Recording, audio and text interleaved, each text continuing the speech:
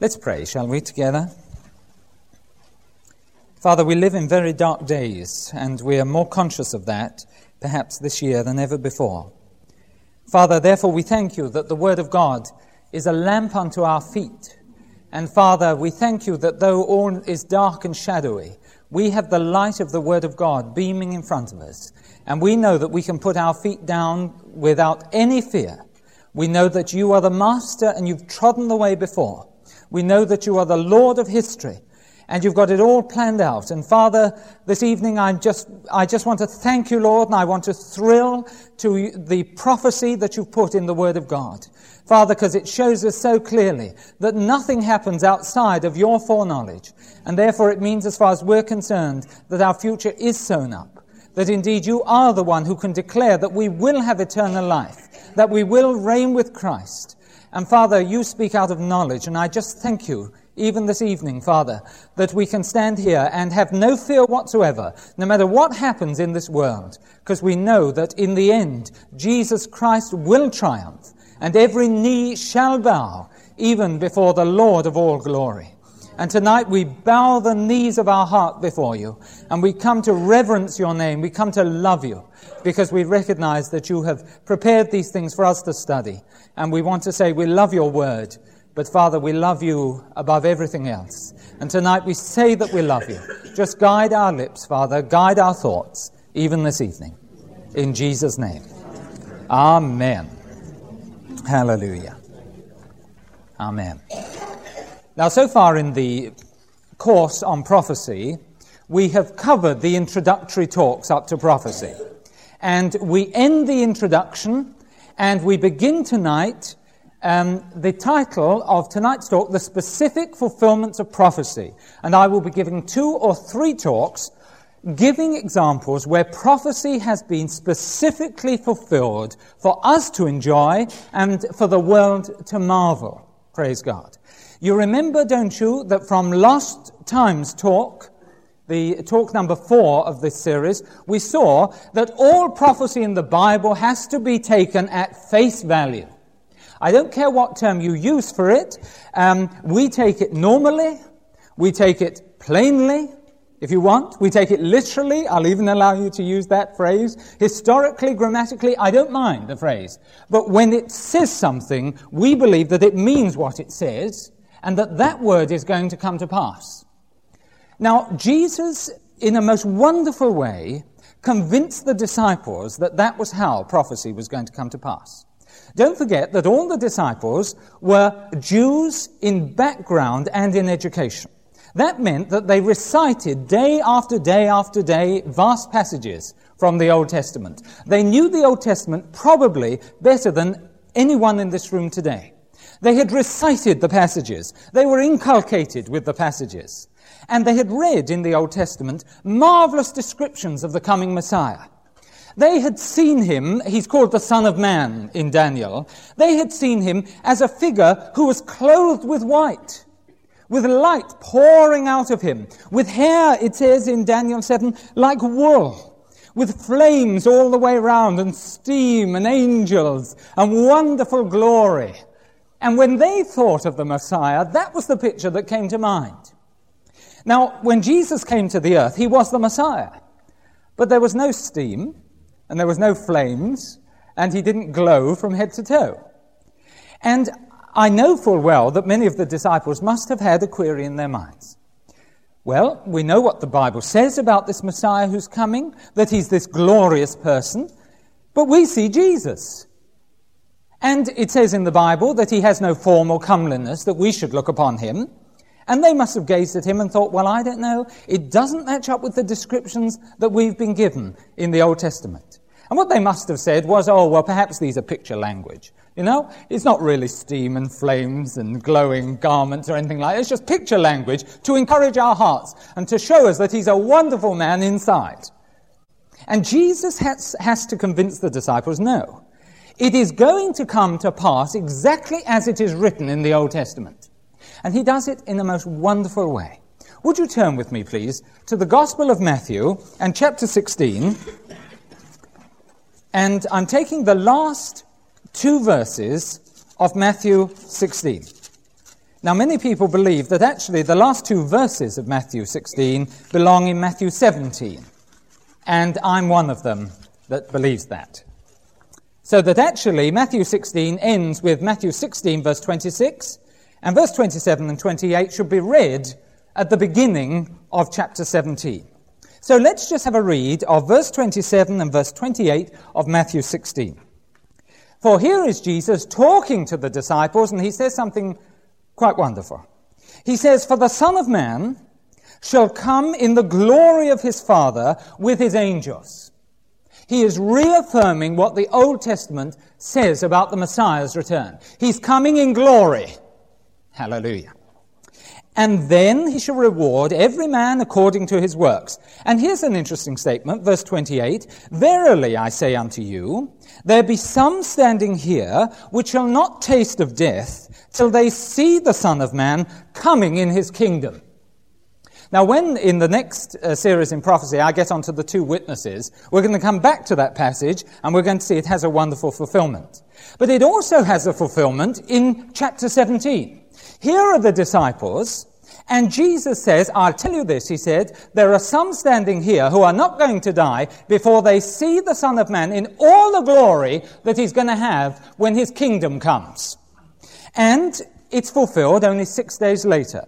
So if we then continue through to chapter 17, beginning verse 1, it says, "And after 6 days, Jesus taketh Peter, James, and John his brother, and bringeth them up into a high mountain apart."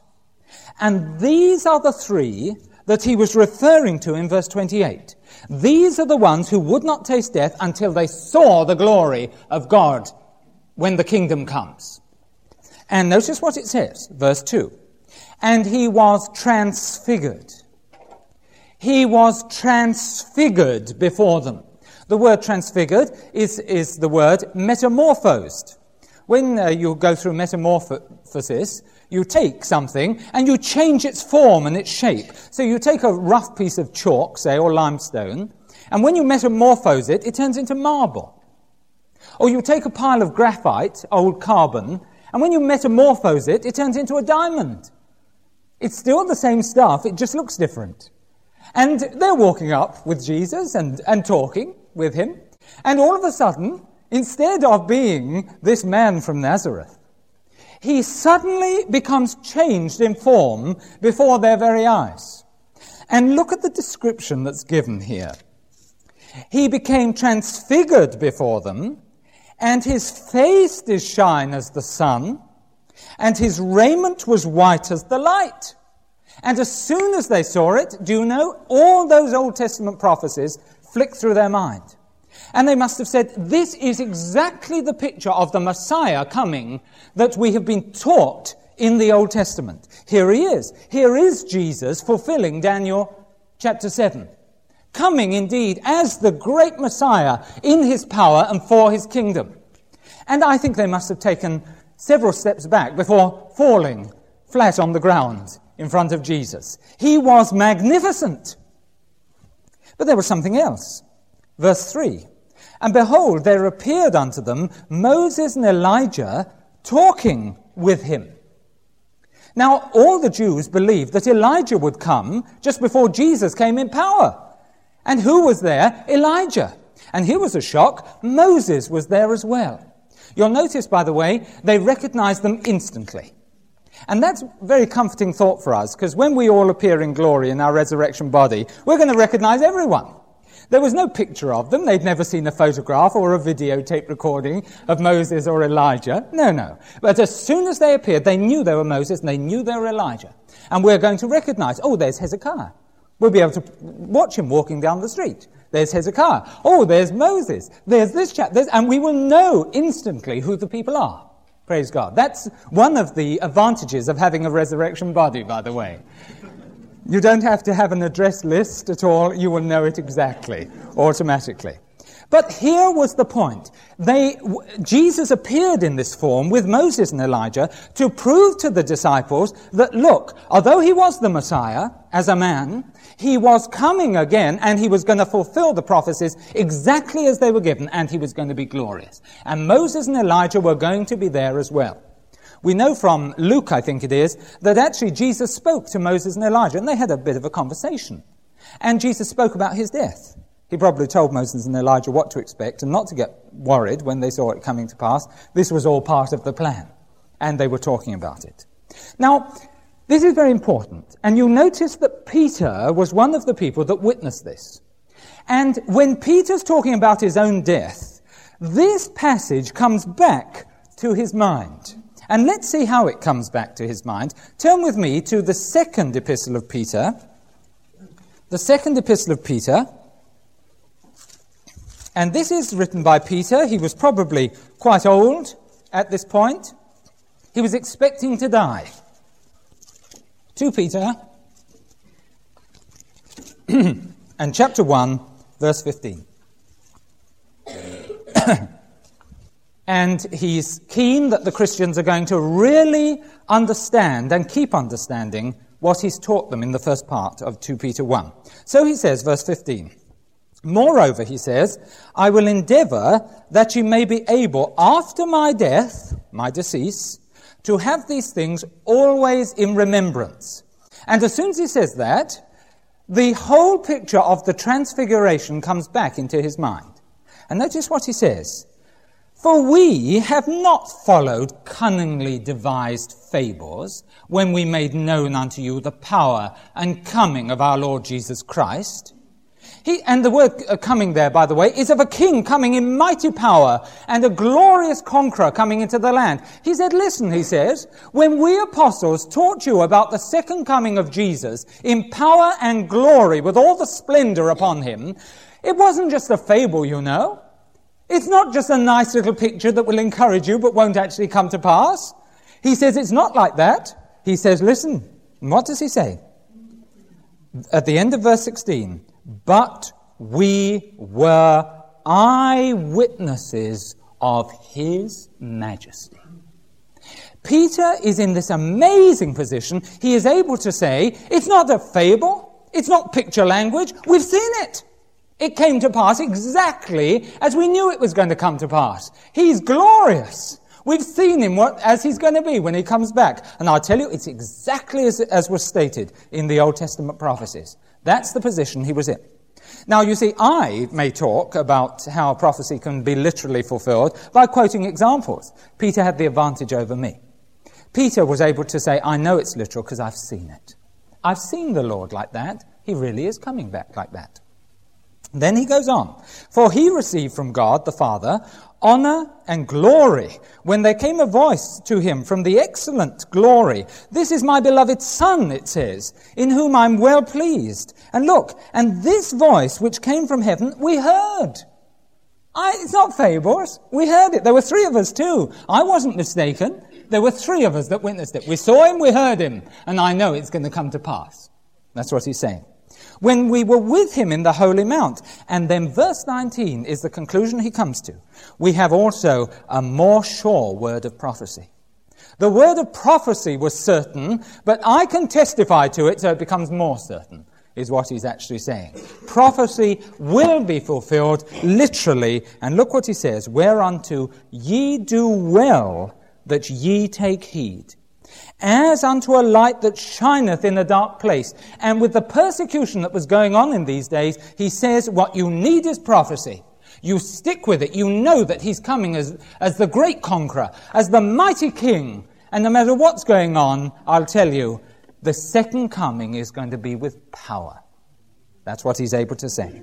"As unto a light that shineth in a dark place, until the day dawn and the day star arise in your hearts. Knowing this first, that no prophecy of the Scripture is of any private interpretation." It's not for a man to stand up and say, oh, well, of course it says that, but actually what it means is this. It's not saying that. No, it's saying it doesn't matter what a man thinks about it. What it says will come to pass. "For the prophecy came not in old time by the will of man, but holy men of God spake as they were moved by the Holy Ghost." And there was Peter's testimony. I've seen prophecy fulfilled. I think, though, it was the Apostle John that received the best possible fulfillment or proof of the literal fulfillment of prophecy. And he saw with his own eyes exactly what Jesus had said come to pass. I want to give you just a little example. Turn with me to Matthew 24. Matthew 24, and verse 1 and 2. Oh, actually, let's go to Matthew 23, verse 38 first. And this shows just how literal prophecy is and how literally it actually comes to pass. You remember he'd been talking to the religious people in the temple, and finally they'd rejected him. So he lays into them. You're whitewashed tombs, he says. You're this, that, and the other. You travel thousands of miles just to get one convert, and when you've got the convert, you make them twice as fit for hell as you are. That's the type of language he started using to these religious Pharisees and Sadducees in the temple. And finally, he says to them, verse 38 of Matthew 23, "Behold, your house," that's the temple, "is left unto you desolate." And with that, he's in the middle of the temple when he says it. He turns on his heel, and with his disciples clucking at his side, he walks towards the door. And as he walks, he is saying, "This is the last time I will be in this temple until I come in my glory. You've had your chance to repent, and you have rejected it." And with the disdain of a man who's been rejected, he walks through the door. Well, then in Matthew 24, verse 1, the disciples do their usual trick. They can see Jesus is a bit angry about something, so they try and pacify him. Got to make conversation. And they have this amazing knack of saying the wrong word at the wrong time, and here they are doing it. Verse 1, "Jesus went out and departed from the temple. And look, and his disciples came to him for to show him the building of the temple." They're walking out, and they say, well, conversation, what can we say to him? "Oh, Jesus, oh, how beautiful this pillar is. How wonderful that frieze is up there. Have you noticed the wonderful quality gold on the doors? Isn't it marvelous?" And they're talking like this to Jesus. Well, you'll remember they're not pointing to the wall all the way round the temple. They're pointing to the temple itself. And it was a wonderful building, marble, gold, beautiful carved wood. It was a magnificent structure. And Jesus says this, verse 2. Jesus said unto them, and there's a question mark at the end of this first bit that shouldn't be there. The way it reads in our Bibles, it says, "See ye not all these things?"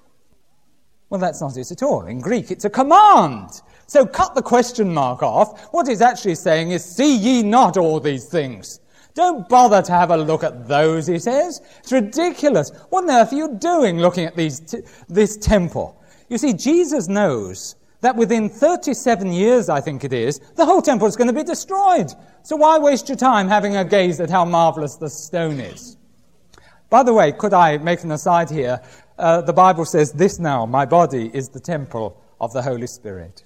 And Jesus says, you take a good look at that, because that's beautiful.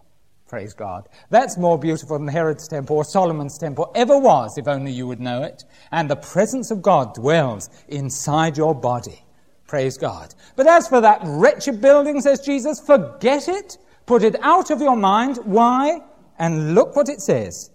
"For verily I say unto you, there shall not be left here one stone upon another that shall not be thrown down." This is an incredible statement. He actually is not saying literally here the temple will be destroyed. He's saying that not one single stone is going to remain on top of its neighbor. They're all going to be removed. Every single stone is going to be removed. That's the statement that he is making. I want to say it again. He's not talking about the wall around the enclosure, because, of course, the present-day Wailing Wall is one of the walls that was around the temple area. He's talking about the temple itself. Now, how can I be certain, and how could God be certain, that that was going to come to pass? That every single stone was going to be removed from its neighbor. God did it in a most wonderful way. And it was a foolproof way as well of making sure that came to pass. Usually when the temple was sacked, people just used to come in with swords, and they used to chop the heads off the statues and the arm, and they used to go around desecrating, taking all the good stuff away with them, and then just leave the whole place open. But not the Romans. They actually set fire to the temple. There was actually a group of people on top of the temple roof at this time. A false prophet had said to them, "Oh, the Lord showed me that if we go up onto the roof, Christ will come, the Messiah will come, and he'll rescue us." And there they were on top of the roof. They shouldn't have been a believer, because of course Jesus said, when they say, "Lo, he's here," or "Lo, he's there," don't go out with them. And there they were on top of the temple roof. And of course, fires started all over the temple. This magnificent temple, after it had been sacked, fire broke out in every part. They all died, all the people who'd taken refuge on the roof. But as it burned, it got really red hot inside. And the gold, which covered the walls and covered the pillars, did something very interesting. It started melting and running down the walls. And in those days, the bricks had no mortar between them. They were just dry. And as the gold melted, it ran into the cracks between the bricks. The most marvelous thing happened. All the bricks started filling up with gold. And as soon as it got into the center of the brick, of course it was cooler in there, and it solidified between the gold. So that finally, after the fire had finished, all the bricks had a beautiful and very expensive mortar between them. Solid gold. And we know from historical records that for 25 years, the people who lived in Jerusalem after the Roman invasion spent time every week picking up stones looking for gold. And they went along and they demolished every single stone in the whole place. There wasn't one left standing, lest there be a scrap of gold in the middle. Praise God. Do you see? That is the way that God fulfills prophecy. He knows exactly what's going to happen. And it came exactly to pass. There wasn't one stone left standing on another, because there might have been a speck of gold underneath. And they dug it up and looked for gold. Every single one came to pass. Now, do you see? That is how literal prophecy can be taken. Now, that's fine for us.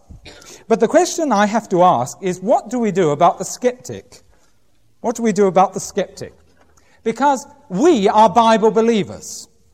And what we've got to make sure is this. If we are presenting prophecy as a proof of the Bible, we've got to ensure two things. First of all, that the prophecy we are talking about is dated before the event that is prophesied. So in other words, number one, the prophecy dates before the fulfillment. F for fulfillment. And secondly, that the fulfillment can be proved. Now, you've got to make sure that both of those come to pass. In other words, when a prophecy is given, it was written actually before the event occurred. You've got to make sure. The second thing is that the event really did occur. Can I demonstrate this by giving an example of a prophecy that will not do as far as a skeptic is concerned? It will do for us, I'm happy with it, but a skeptic wouldn't be. Could I just show you this? In Joshua chapter 6, all right, Joshua chapter 6, and verse 26, we just get this little prophecy. They've just finished destroying Jericho, and Joshua pronounces a curse on any man who tries to build Jericho again. And here's what he says. Joshua, and chapter 6, verse 26. Joshua adjured them at that time, saying, "Cursed be the man before the Lord that riseth up and buildeth this city Jericho. He shall lay the foundation thereof in his firstborn, and in his youngest son shall he set up the gates of it." And put in English that we can understand, what it means is this, that any man who rebuilds Jericho is going to be cursed. His eldest son will die when he lays the foundations, and his youngest son will die when he puts the gates on. Now there's a prophecy.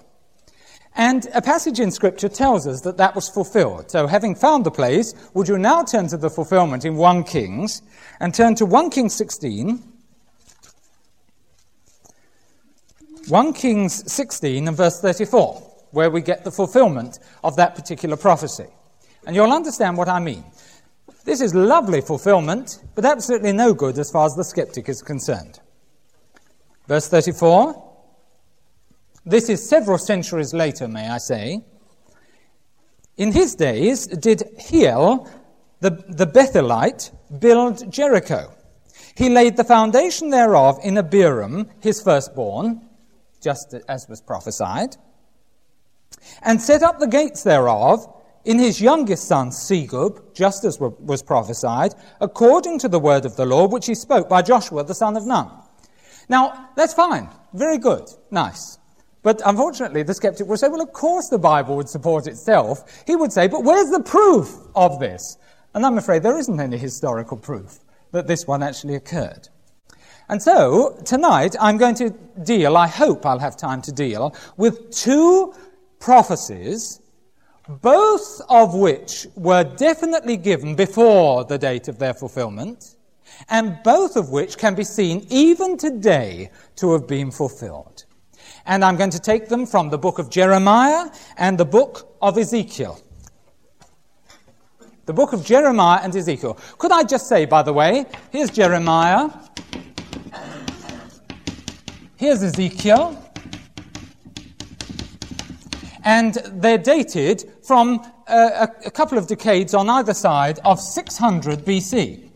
Now, that's the date we give for them. And that's the date that I can prove as well is their real date.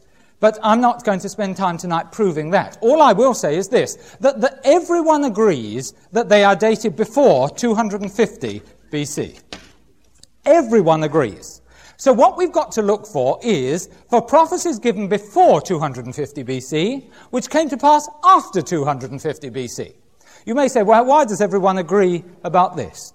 Well, it's quite easy, because in about 250 BC, 71 scholars meeting in Alexandria in Egypt translated the Hebrew scriptures into Greek. You see? Including Jeremiah and including Ezekiel. And so we know definitely that Jeremiah and Ezekiel were written just before 250 BC. So let's turn to the first. I'm cheating slightly over this one.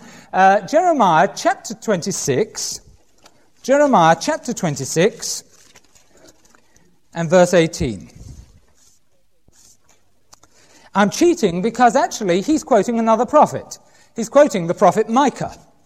Micah lived 730 BC.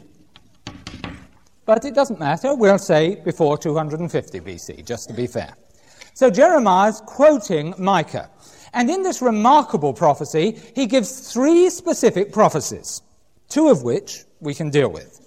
In verse 18 of Jeremiah chapter 26, he says this, Micah the Morasthite prophesied in the days of Hezekiah, king of Judah, and spake to all the people of Judah, saying, Thus saith the Lord of hosts. And he gives three. One, Zion shall be ploughed like a field. That's the first. Two, Jerusalem shall become heaps. And three, the mountain of the house, that's the place where the temple was built, as the high places of a forest. The high places of a forest, by the way, the highest hills were covered with forest in the time of Jeremiah. So, there's three.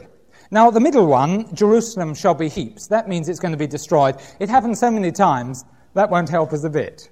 So we're dropping number 2. And we're going to deal with the first and the last. One, that Zion shall be ploughed like a field. And two, that the place where the temple was built was going to be high and higher than the rest of the land around.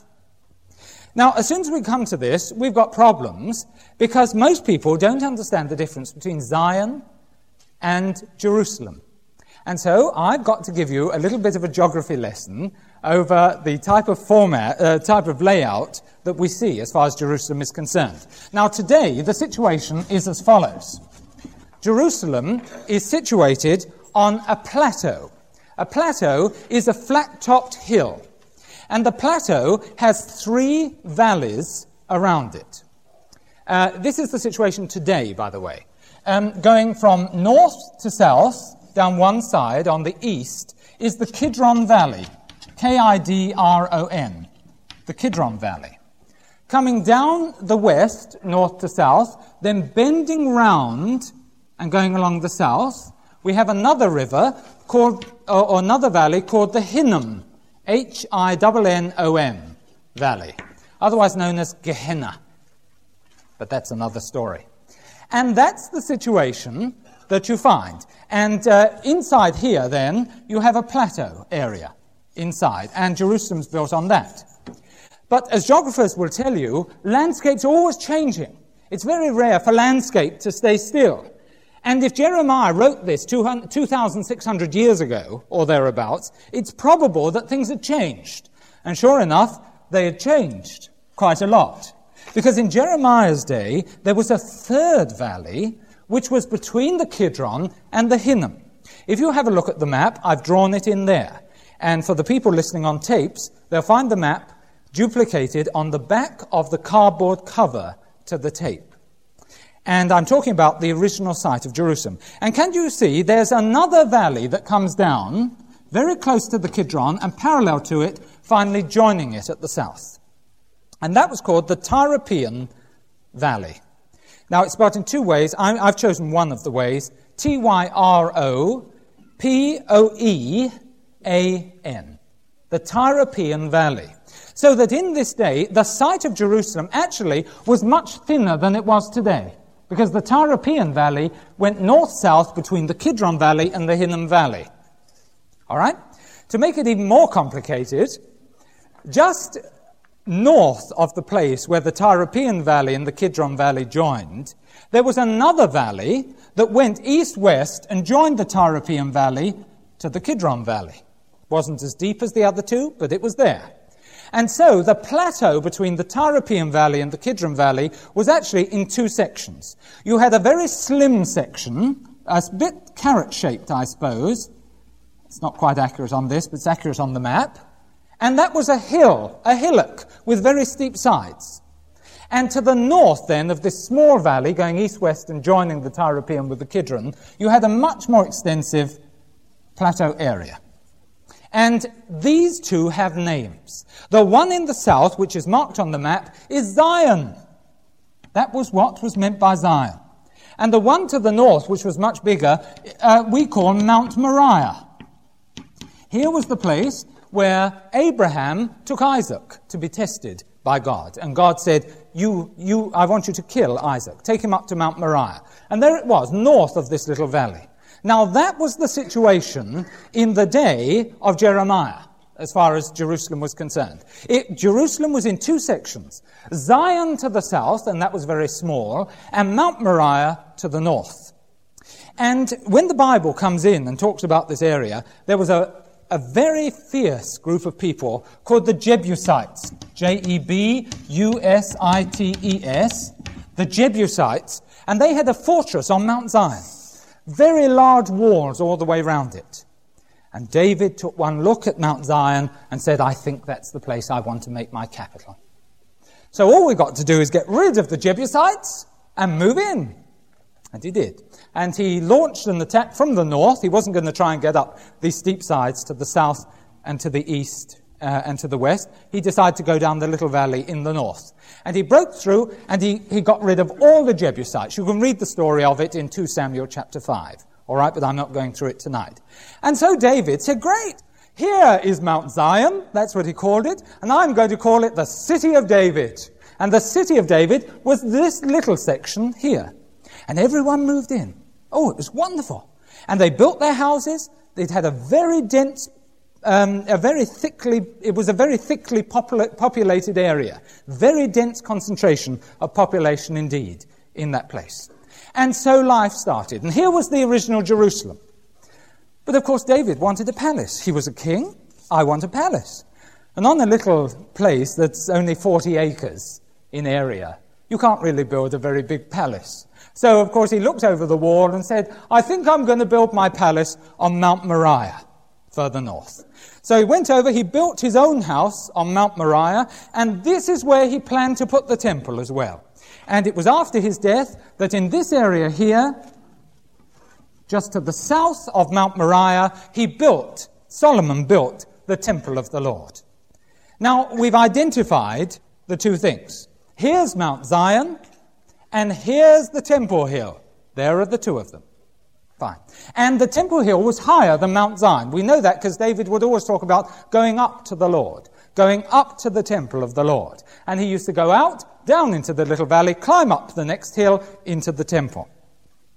But Zion was very thickly populated. You also know, don't you, that generally speaking, the oldest part of any city is the place that's the most thickly populated. In London today, it's the City of London. That really, you just can't get spare acres in the City of London. Land is very expensive in the City of London. In Paris, the Ile de la Cité is the very built-up area and very expensive property. And can you realize what actually Micah was saying? In this day, when Zion was chock-a-block with houses, he's actually saying, oh, by the way, he said, Zion's going to be like a ploughed field. It's going to be empty. Well, that's ridiculous. It's rather like saying the City of London in so many years' time won't have a house in it. Well, none of us would believe it. And then he'd say, oh yes, and the temple is going to be higher than Mount Zion. That's what I prophesy. And I can imagine that a lot of people had a good laugh. And yet the amazing thing is today that Mount Zion is a ploughed field. And so we've got to look at how it came to pass. Because it's a most wonderful story. How was it that this densely populated area, Mount Zion, now hardly has a person living on it and is ploughed up and used for agriculture? How is it possible? Well, it's possible like this. Something started happening in Mount Moriah and Zion. Mount Moriah, where the temple was, stayed as it was. They built the temple there, they preserved the temple. But on Mount Zion, the height of the land started rising. It happened in every place where there was a city in the Middle East. They used to begin on level land, and they used to build their houses on the level land. And they used to build their houses out of mud and clay. But the trouble was, when there was a downpour of rain, the houses used to fall in. And instead of clearing away the mud and the rubble and all the other things, all they did was smooth them out and use the rubble as a new foundation. So when they built their next house, it was a foot or 2 feet above the level that it was at before. And so you find today, for example, that most of the cities that we talk of in the Bible, if you go out to the Middle East, you'll see a mound like this, perhaps 200 feet tall. Because if you built 200 houses and each one went up a foot, you've now got a mound 200 feet tall. And these are the famous tells, T-E-L, tells. And these cities in the Middle East are called Tel Armana and other things like this. And they started off on level ground. Now they're on top of a hill. Lachish or Lachish, this biblical city. Now the remains are on top of a vast hill. So guess what happened? Mount Zion was densely populated. The houses fell in, they built the new house. The house fell in, they built the new house. And finally, about 200 years BC, Mount Zion now towered above the temple area. Very high above it, indeed. And all the houses were looking down on the temple. And of course, that was a major danger, because it meant that the temple, which was the center of Jerusalem as far as the Jews was concerned, was vulnerable from Mount Zion. And so it was that a man called in 135 BC, a man called Simon Maccabees, Simon Maccabees, or Simon Maccabeus, as we might call it. This is the brother of Judas Maccabeus.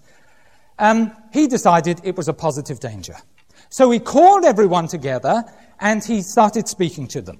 And in Josephus, I'm going to quote here from Josephus's book, which is the history of the Jews, from his book, The Antiquities, and from book number 13, chapter 6, and paragraph 7, and halfway through, I'm beginning, and look what it says. This is very interesting. It says this, in 135 BC, and when Simon had done this, he thought it their best, and most for their advantage, to level the very mountain, that's Mount Zion itself, upon which the citadel happened to stand, so that the temple might be higher than it. Isn't that remarkable? And indeed, when he had called the multitude to an assembly, he persuaded them to have it so demolished, and this by putting them in mind what miseries they had suffered by its garrison, and the Jewish deserters, and what miseries they might hereafter suffer in case any foreigner should obtain the kingdom, and put a garrison into that citadel. This speech induced the multitude induced the multitude to a compliance, because he exhorted them to do nothing but what was for their own good. So they all set themselves to the work and levelled the mountain, and in that work spent both day and night without any intermission, which cost him 3 whole years before it was removed. They spent 3 years removing the top of Mount Zion. Isn't that staggering? And after Micah had prophesied, of course, and brought it to an entire level with the plain of the rest of the city, after which the temple was the highest of all the buildings. Now the citadel, as well as the mountain whereon it stood, were demolished. And all these actions were thus performed under Simon. And with the debris of Mount Zion, they filled up this valley here, the east-west valley, and they started filling up the Tyropoeon valley as well. And today, the Tyropoeon Valley hardly exists at all. If you walk from one side of Jerusalem, from east to west across Jerusalem, all you do, you go down into a little dip and up the other side, and that's all that's left. So we end up with number 3 fulfilled. The temple now was higher than Mount Zion. But the trouble was, people were still living in Mount Zion. So how was the last part going to be fulfilled? Well, that occurred in AD 70, when the Romans came and sacked the city. And when they destroyed the whole city, everyone ran from Mount Zion. They fled to the north. And the whole city was destroyed and laid to waste. And interestingly enough, 200 years after AD 70, when the Romans rebuilt Jerusalem, they kept the west wall, they kept the north wall, they kept the east wall, but guess what they did to the south wall? They moved it north. And they moved it 200 meters north of where the old valley was. And all of a sudden, here was the city, and Mount Zion was outside the city wall. The Romans fulfilled that particular prophecy. The result was that people had no defense in Mount Zion, and the result was that it was absolutely abandoned. And today, it still stands as one of the most deserted parts of Jerusalem. Now, that's a direct fulfillment of prophecy. Can you see that?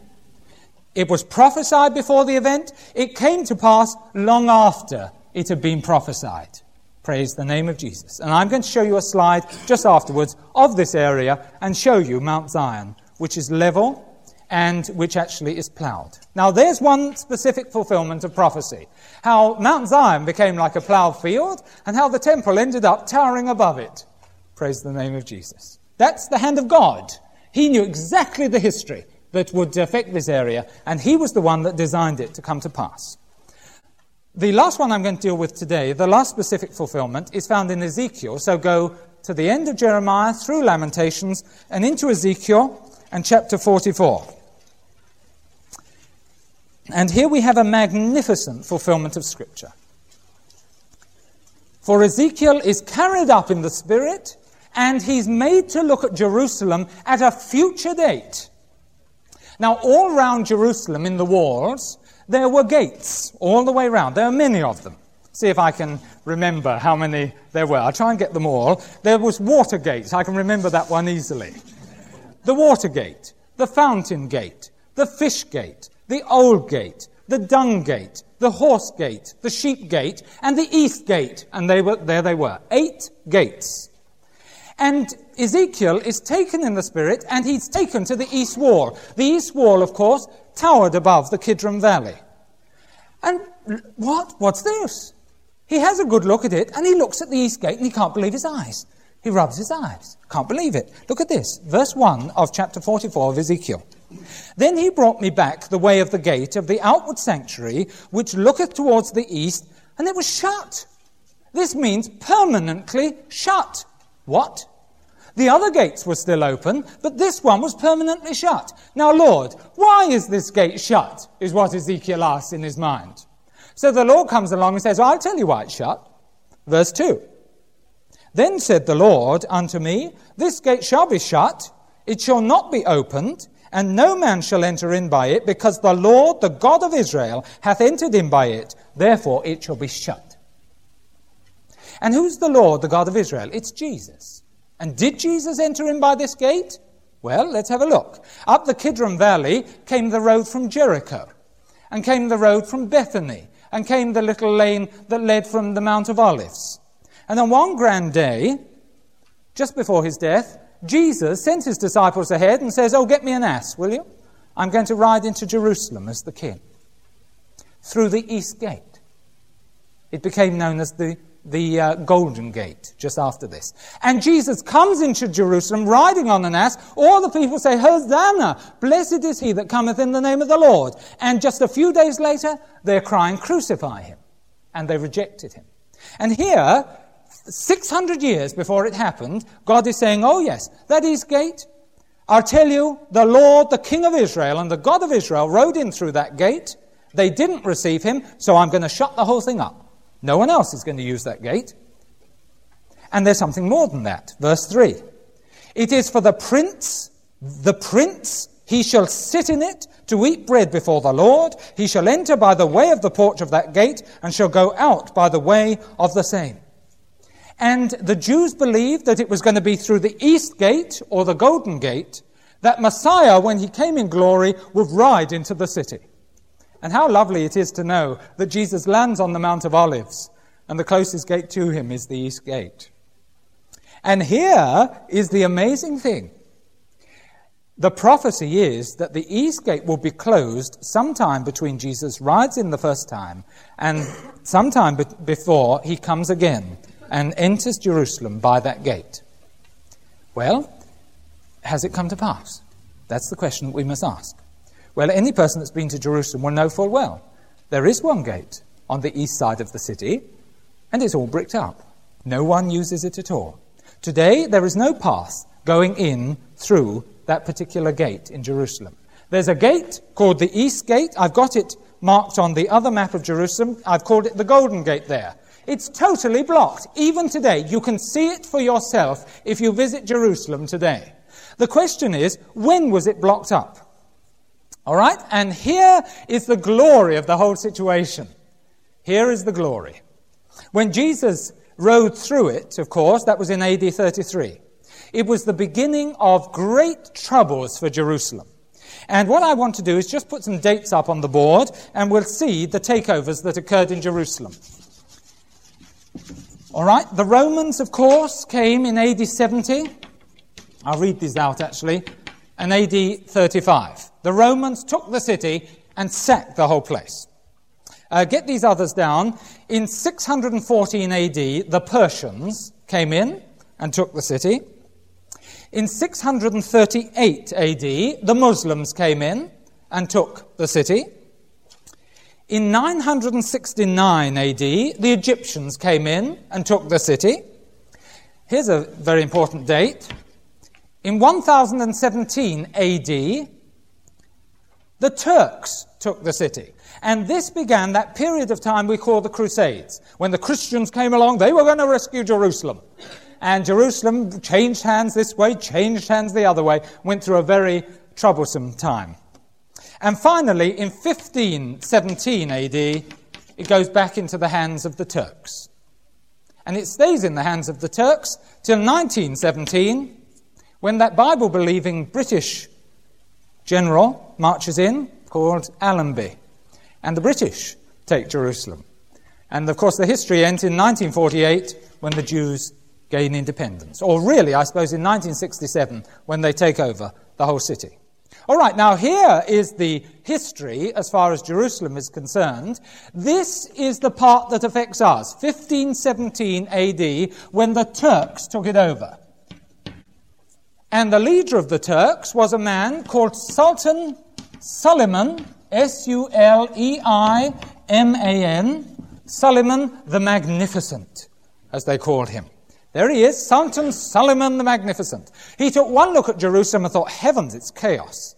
The walls are all flattened, the foundations are still in, but it's in real trouble, this city. I'll tell you what, I'm going to rebuild all the walls. And dear Sultan Suleiman the Magnificent started rebuilding all the walls of Jerusalem. And when he came to the east wall, he had a look at it, and he thought, oh, that's very strange. There's the remains of a gate here, the east gate, but there aren't any paths going in to it. Now, a normal person who was interested in defending a city would simply say, oh, well, if the gate's not used anymore, just build a wall straight across. But not Suleiman the Magnificent. He said, no, I think we'll keep the gate. We'll just make sure it's solid. And he built the gate as far as he knew, as it was in the days of Jesus. And he built the gate, and instead of leaving it open, he filled it up with solid blocks of stone right the way through. And so the gate, which is the thickness of the wall, is filled with stones, the thickness of the wall, so that no marauder can get in at all. And there it is, Solomon the Magnificent, 2,000 years after Ezekiel had seen it, actually fulfills the prophecy, not knowing, of course, there was ever such a prophecy as this. He was a Muslim. He knew nothing about it. He fulfills the prophecy exactly to the letter. And there it stands, some 500 years later, or thereabouts, or whatever time it is. What is it, 400 years later? It stands as a testimony, not only to Solomon's work, but also to the fact that God fulfills prophecy absolutely literally. I'll just give you the date when he built it exactly. It was 1534 AD. And that was the date of the Golden Gate, or the Eastern Gate. And he filled it in. Let me tell you something that's even more magnificent. Right along the east side of the city, on this steep slope along the banks of the Kidron, right, the valley of the Kidron, there is now a graveyard. And the graveyard fills all of the land along that eastern section, going right past the Eastern or the Golden Gate. And I think that's so magnificent, because it's almost, as I think Dr. Custance once said, it's almost as if the dead are guarding the gate until the Lord of resurrection himself shall come and open the gate. And let me tell you what's going to happen. In those days, there's going to be a temple in Jerusalem. And the Lord will descend, as he promised, on the Mount of Olives. And he will enter Jerusalem through one gate and one gate only. As soon as his feet touch, all the stones inside the gate are going to fall out. And Jesus will enter the city triumphantly and will walk into the temple of the living God.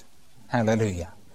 That will literally come to pass, just as the blocking of the East Gate or the blocking of the Golden Gate has exactly come to pass. Well, what does this show us? It tells us this, that our God not only knows everything that's going to happen, he is prepared to share with us the things that are going to happen. And he tells us this, that unless a man believes on the Lord Jesus Christ, he cannot be saved. There is no other name under heaven by which men must be saved but the name of Jesus. He says there's only one way to avoid the eternal judgment that is coming on all men who do not believe, and that is by believing on the Lord Jesus Christ. The Bible's been right about most of prophecy. It will certainly be right about that. If you're a believer, it means you've believed on the Lord Jesus Christ. And therefore it means that there is now no condemnation as far as you are concerned. It means that you are going to be face to face with the Lord. No more sorrow, no more pain, no more tears. If you're an unbeliever, it means that the fearful prospect of judgment still remains ahead. It's worth thinking and asking, does Jesus really know what he's talking about when he tells us about those things? Next time, I'm going to deal with some more specific fulfillments of prophecy. God bless you.